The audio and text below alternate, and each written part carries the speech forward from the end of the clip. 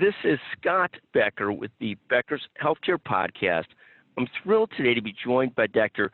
Tope Fatoyi. Dr. Fatoyi is the Chief Medical Information Officer at UT Health in Houston, Health and Sciences Center in Houston, part of the great UT system. Dr. Fatoyi, can you take a moment to introduce yourself? I want to ask you a lot about your role as CMIO, priorities, career, and more. Thank you very much, Scott. I do appreciate being your guest. It is indeed an honor to speak on your podcast. So my name is Baba Tope Fatoyi. I go by Tope, short, and I right now I'm serving as the Chief Medical Information Officer at UT Health at the University of Texas Health Science Center at Houston within the great TMC. So I more or less started my career as a young kid trying to fill the forms for a college degree. And my dad whispered in my ear, "Hey, do you know that we don't really have a doctor in my family?" And I didn't know what to say. I said, okay, because I really wanted to be either a chemical engineer or an architect.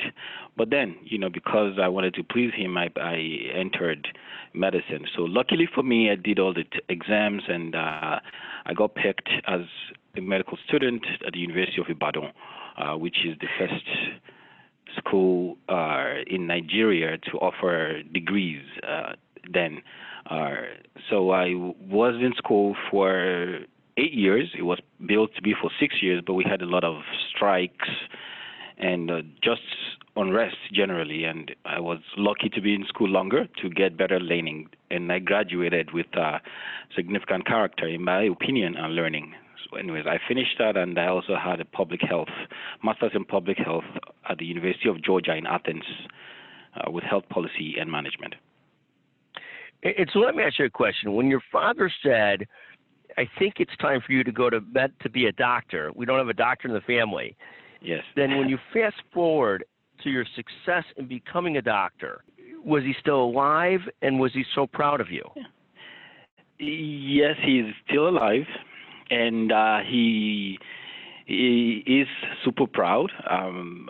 He doesn't always show it, but I know it. And he right now we talk often. He doesn't call me by my name. He calls me by Doc, almost always. But yes, he and my family they are significantly very, very proud of my ability to finish school and remain a doctor, and also function in the ecosystem. It's magnificent. It really is. So congratulations. What was it like coming to University of Georgia after going to med school in, I believe, Nigeria? What was that like, the transition from Africa to University of Georgia? What was that like? For me, it was a dream come true.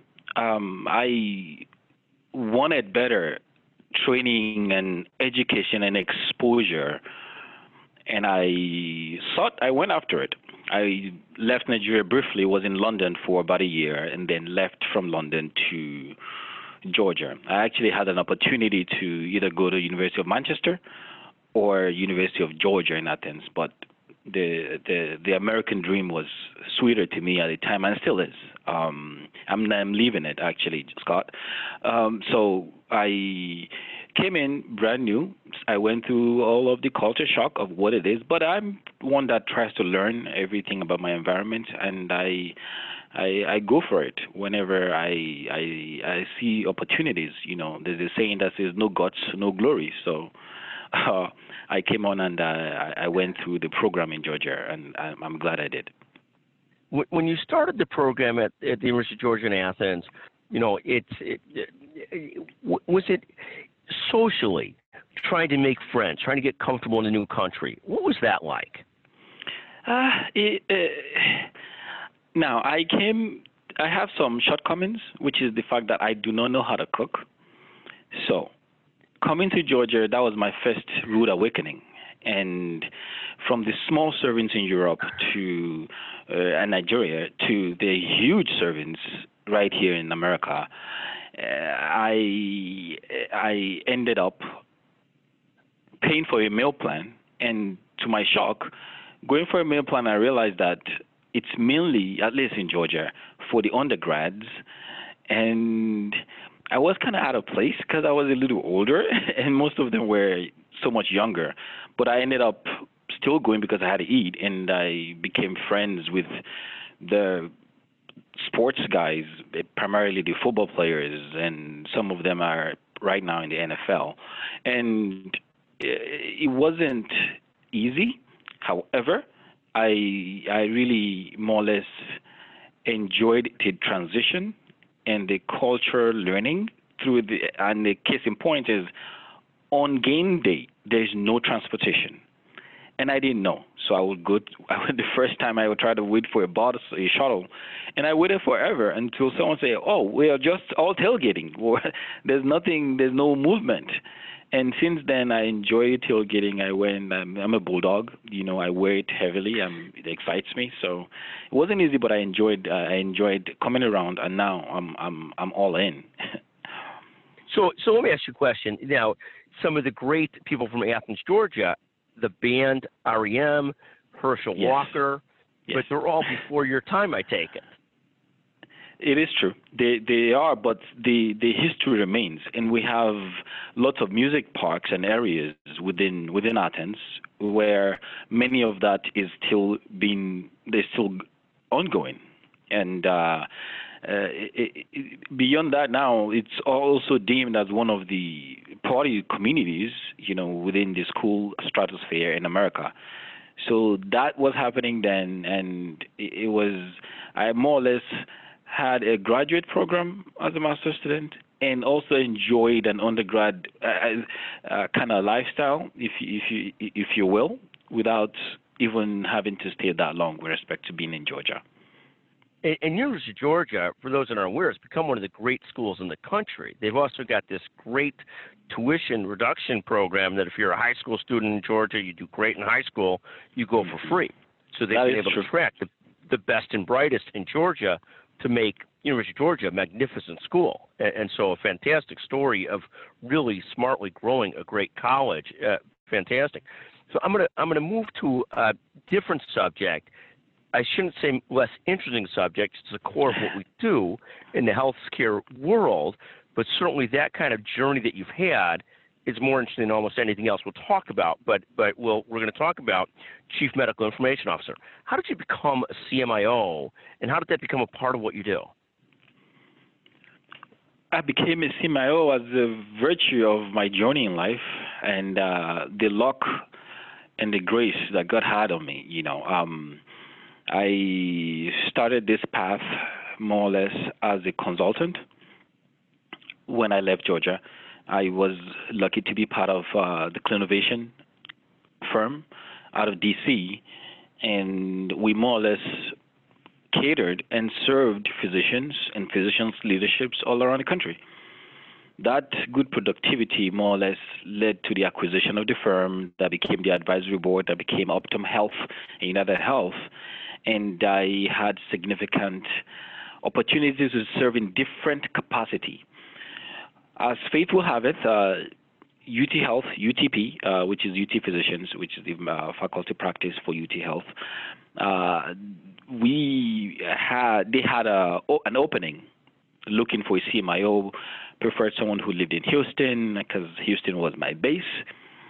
And I applied. I went through the interview process, and they picked me to be here. And I'm very, very happy and excited to be here 1 year and 2 months now, still going and still excited, honestly.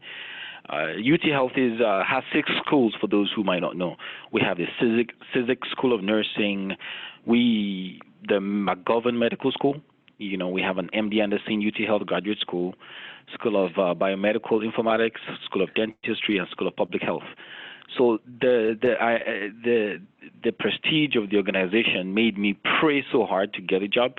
I did my best on my interviews, and luckily, other candidates either didn't show up or whatever happened, and I'm here. Whatever it takes. Well, congratulations. So another question. The top priorities of CMIO today, what are your top priorities? Because of the phase where we are, right now we're in an EMR called Allscripts, which is good in itself, but for us, and the leadership and the organization, all the doctors, they really would like to move to a better one, which is Epic, and we are going through that implementation. Right now, my number one priority is to be part of the journey for UT Health to help all the leaders who made the decision, because that decision was made before I got here, in ensuring that we have a successful, on time, on budget, regardless of COVID-19 implementation, whereby our patients, our end users, our physician users adopt the system significantly in a very, very positive way. Second will be more or less to ensure, working with my CIO, Mr. Yusuf, and all our bosses and other leaders, to develop a team to stand the test of the immediate future, and of course, that will cater to all our stakeholders. And the various stakeholders have various needs, so we need such an agile team that can embrace that. And lastly, for me, is to keep learning and growing. One of my bosses mentioned that he went back to school. So that was really inspiring to me, and it still is. And with such awareness and such opportunity within this community, my immediate future and plan is to find myself learning new stuff and growing accordingly. Fantastic. Do you ever say to your dad, "Dad, I'm now a CMIO," and he says to you, "Why aren't you president already?" Do you know them? Do you know my culture? Do you know how they're never satisfied? And more for a lot of our cultures, exactly. He never says president though, but he pushes me for other things that he desires. And sometimes I said, okay, I'll try. Sometimes I let him know, hey, it's 4 of us, I'm not the only one, that you have as kids is what I meant. But yes, he never stops. And God bless. Well, you've got this great evolving career and a great attitude. I mean, magnificent. What advice would you give to somebody who's an emerging professional, an emerging leader? We've got our producer on the phone. She's listening in. Somebody's trying to build a great career. What advice would you give them? That right there is such is not particular to any profession. It's just a better way to look at life and grow. Experiences will shape us left or right in any opportunities, but then defining a purpose is very helpful. Another thing is honestly having a vision for where you're trying to be, meaning you're here right now. Where do you want to be in a year? Where do you want to be in 5 years? Such awareness helps you determine what you focus on, how you prepare with the right skills, knowledge to be competent when the opportunities do come along, because those opportunities will not just, they won't, many opportunities you have to tell people through interviews and panels that you are able to get the job done. Otherwise they could just bring anyone that they're going to train, and in that sense. So the way I say to other people and colleagues and friends is, go to Indeed.com or just go to Google, look and pull up on that particular resume that you covet, and begin to ensure that each need in that line item, you're either able to do it, or you put yourself in a situation whereby you're learning how to do it, or you're part of a group that is doing it. Because that's the only way you can improve yourself in that sense. And lastly is to, once you know what you really want, be part of the professional network. Get out there. I got the privilege to speak at one of your conferences. Thank you for always hosting and doing that. And that was because I met someone who was speaking and say, hey, I want to be part of that. I can't afford to get there. I don't have the money and everything. So, well, if you can fly to Chicago, I'll get you an invite. And he added me as a guest of his. So if I didn't put myself in such a network, I wouldn't have the opportunity to ask someone to give me that chance. And I believe that all facets of the conversation that I mentioned right now, if applied to any profession, any career, with a good heart and good attitude, I believe it's only a matter of time that success will come one's way. That's just my... Fantastic. No, we love that. And we think this effort of cultivating your passion, figuring out what you want to do, developing that vision, is hard work. Many people it doesn't come naturally to, but you can't stop trying to find it while you're working. And sometimes while working and doing things, you find that passion and that clarity. And so it's better to jump in and then figure it out than not jump in, I think.